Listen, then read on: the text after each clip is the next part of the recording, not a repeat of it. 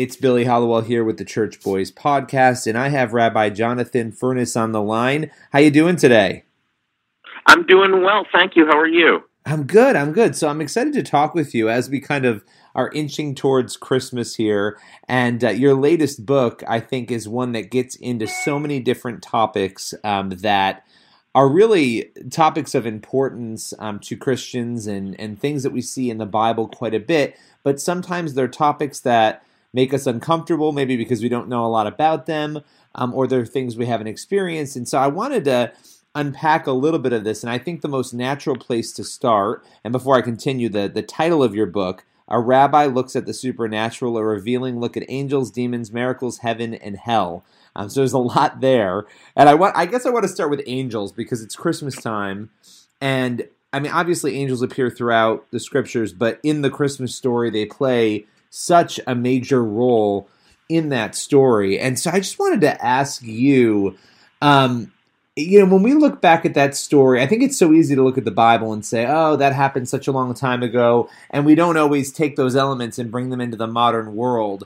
What would you say to people who have questions about whether or not angels are around today and are active today in the world? Well, Billy, you can't read the scriptures, and I'm talking about both the Old and New Testament, without seeing lots and lots of angels and things that are unseen to us taking place in the unseen world. The angel of the Lord is the message. Angel is simply a messenger, and they're all around us, and they're constantly fulfilling God's word, serving His people, protecting His people, bringing important messages to God's people, and they're just as real today as they were 2,000 years ago, 4,000 years ago, when all the great stories of the Bible took place. And we hear stories all the time of people who have had, and sometimes there's other natural explanations that we find out later on, but people who have had these experiences that they really can find no other way around those experiences other than there was some sort of force there that helped them or protected them or guided them in some way.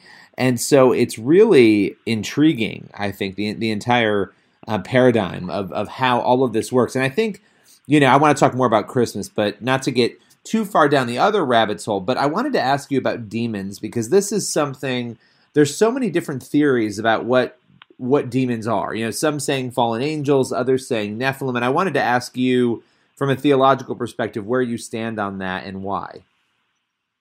Well, my understanding of demons is that they are fallen angels. They serve the demonic kingdom realm under the headship of Lucifer, or Satan, literally the tempter in Jewish thought, and they're very much real, just as angels are real. Demons are real also, and you see them again throughout Scripture. You see Jesus simply commanding them to go. In the New Testament, you see individuals that are under the possession or influence of demons being set free. That's one of the reasons Jesus came, to go about doing good and delivering or healing all those that were oppressed of the enemy. Demons can cause sickness. Demons can cause rebellion against God. Demons can cause depression. Demons can be lying spirits that bring condemnation and guilt and so on. Billy, they're very much real, and we've been blinded by a materialistic Western mindset, and it's not the worldview of the scriptures.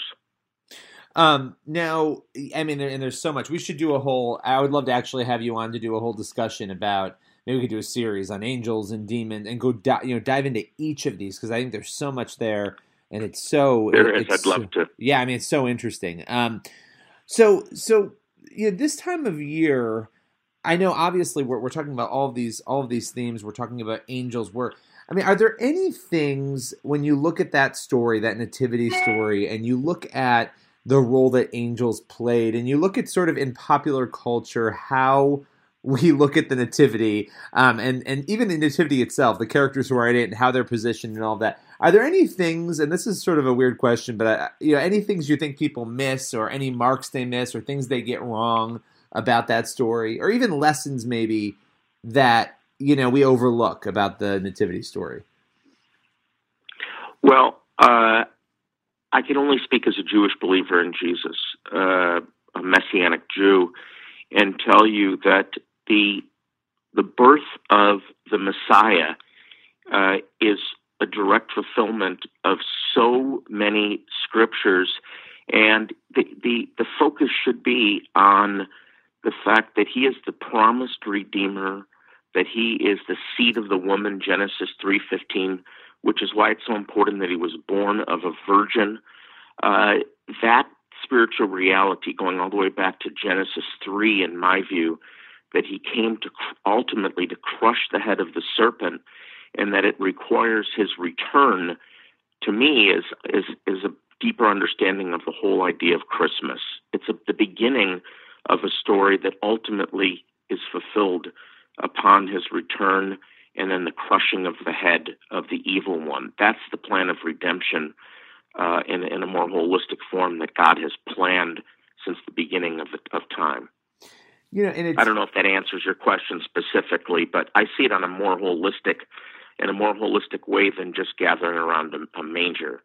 No, I appreciate that, and I think it gets to the deeper meaning. I think a lot of the times, one of the big misconceptions even, and I don't even know if that's the right word, but the way that we look at it, we don't go deep enough on these things, right? We love to talk about the Nativity and talk about Christmas and Easter and Jesus rising from the dead, but we don't really go into the story. And I think a lot of Christians also have an aversion to the Old Testament because they don't understand it, or they feel like the new is more important, but they don't, the connection, and I've even been guilty of that in the past, not recognizing the connection as deeply as we should. And I think you just spoke to that, which is the birth is a fulfillment of so many of those things in the Old, and they're obviously interconnected. It's one holy book. Exactly, Billy. It's a more holistic picture than I think most look at.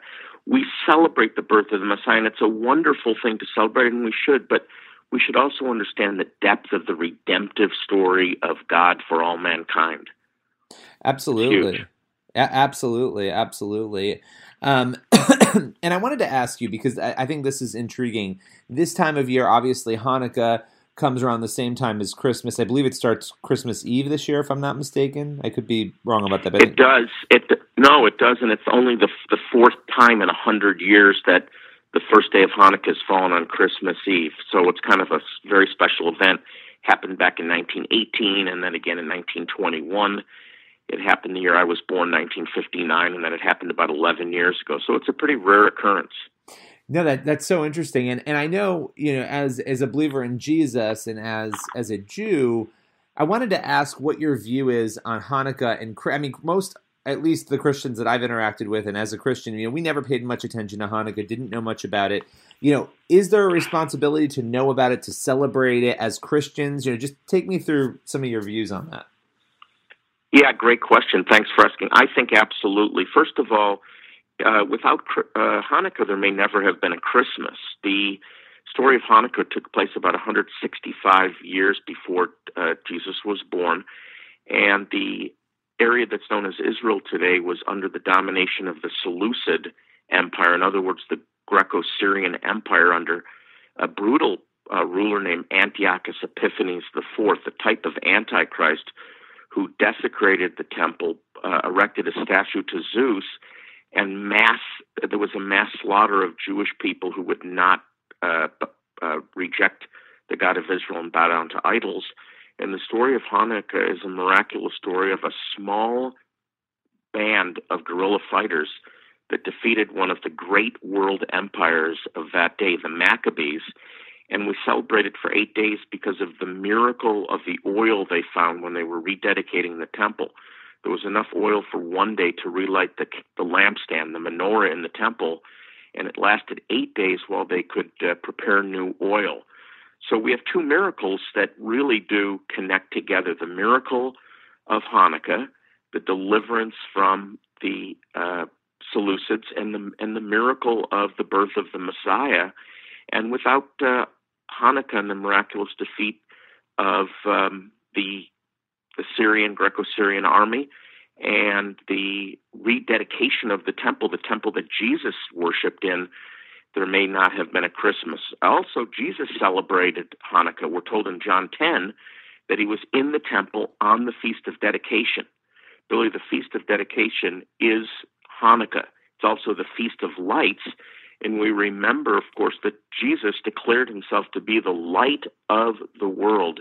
He said, whoever follows me will never walk in darkness, but will have the light of life. And so I think it's a great celebration for Christians to remember not only is Jesus the light of the world, John 1:4, in him was life, and that life was the light of mankind, but we also remember that we are called to be lights. And the one thing we do as a family, we do several things, but we light the Hanukkah menorah. It's called the Hanukkah.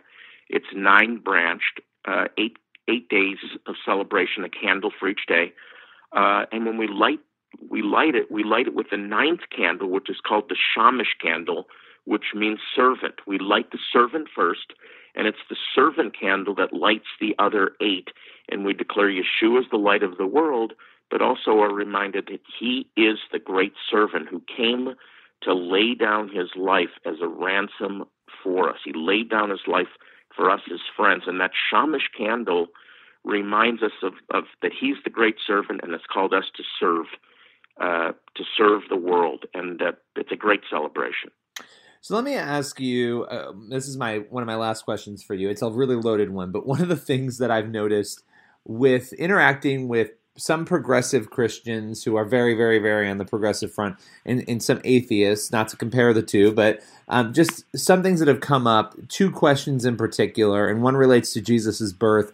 Why? I have one friend who says all the time, why? Why did it have to be a virgin? I can believe that Jesus was special and connected to God, and but why? Why did it have to be a virgin? And then the second question, and they're both kind of loaded, but why did Jesus have to die a bloody death on the cross? Why did that have to happen? And those are the 2 things that seem to be 2 of the biggest struggles for people, I think, who are skeptical. Well, Billy, they're both great questions, and they're fair questions. First of all, the virgin birth, and within Jewish ministry, among Jews who believe in Jesus and what we term anti-missionaries, Orthodox Jews that are trying to prevent Jews from believing in Jesus, we argue over the virgin shall conceive, the word alma in Hebrew, which can simply be translated young maiden. But the virgin birth, I believe, goes all the way back to Genesis 3:15, Billy, where there's the first promise of redemption, when the Lord is cursing the serpent and says, I'll put division between you and the woman, and between, listen to this now, this is important, her seed and your seed. And her seed will crush your head. It's the seed of the woman, which is odd because seed in a relationship comes through the man. But in this case, it has to be the seed of the woman, and I believe that is the precursor of the Alma prophecy of the virgin shall conceive and shall bear a child. So it had to be the seed of the woman according to that decree, and that's why the virgin birth is so important. Now, there's some speculation that the sin DNA is carried through the male. I don't know if that's true or not. It's an interesting theory, but it's Genesis 3:15, and I encourage people listening to go back and read and study that. Then the blood issue is the fulfillment of Leviticus 17:11, where the decree of the God of Israel is that the life of the flesh is in the blood, and I've given it to you to make sacrifice upon the altar. So there had to be blood, and Jesus is fulfilling the sacrificial system. You have blood in the very first sin. Adam and Eve cover themselves with fig leaves, and the Lord says it's not enough, and then you see that they have skins. Why skins? Because an animal had to be put to death. The blood had to be shed in order to cover their sin, and it goes on throughout biblical history. Well, listen, this has been so great. Is there anything that maybe we haven't discussed about your book or about any of these topics that you'd want to drive home, specifically with Christmas and Hanukkah upon us? I think the whole theme that I just want to summarize is supernatural miraculous. God is a supernatural working God. The miraculous is still just as real. God is just as powerful today as he was 2,000 years ago. Jesus is still healing and performing miracles all around us. We just need eyes to see, Billy. So I want to wish everybody a Merry Christmas, a Happy Hanukkah, a Happy New Year, and walk in the supernatural power of God, his miraculous power this holiday season and next year. Thank you so much. It's been great having you on today. We'll have to have you back soon. I'd love to. Thanks.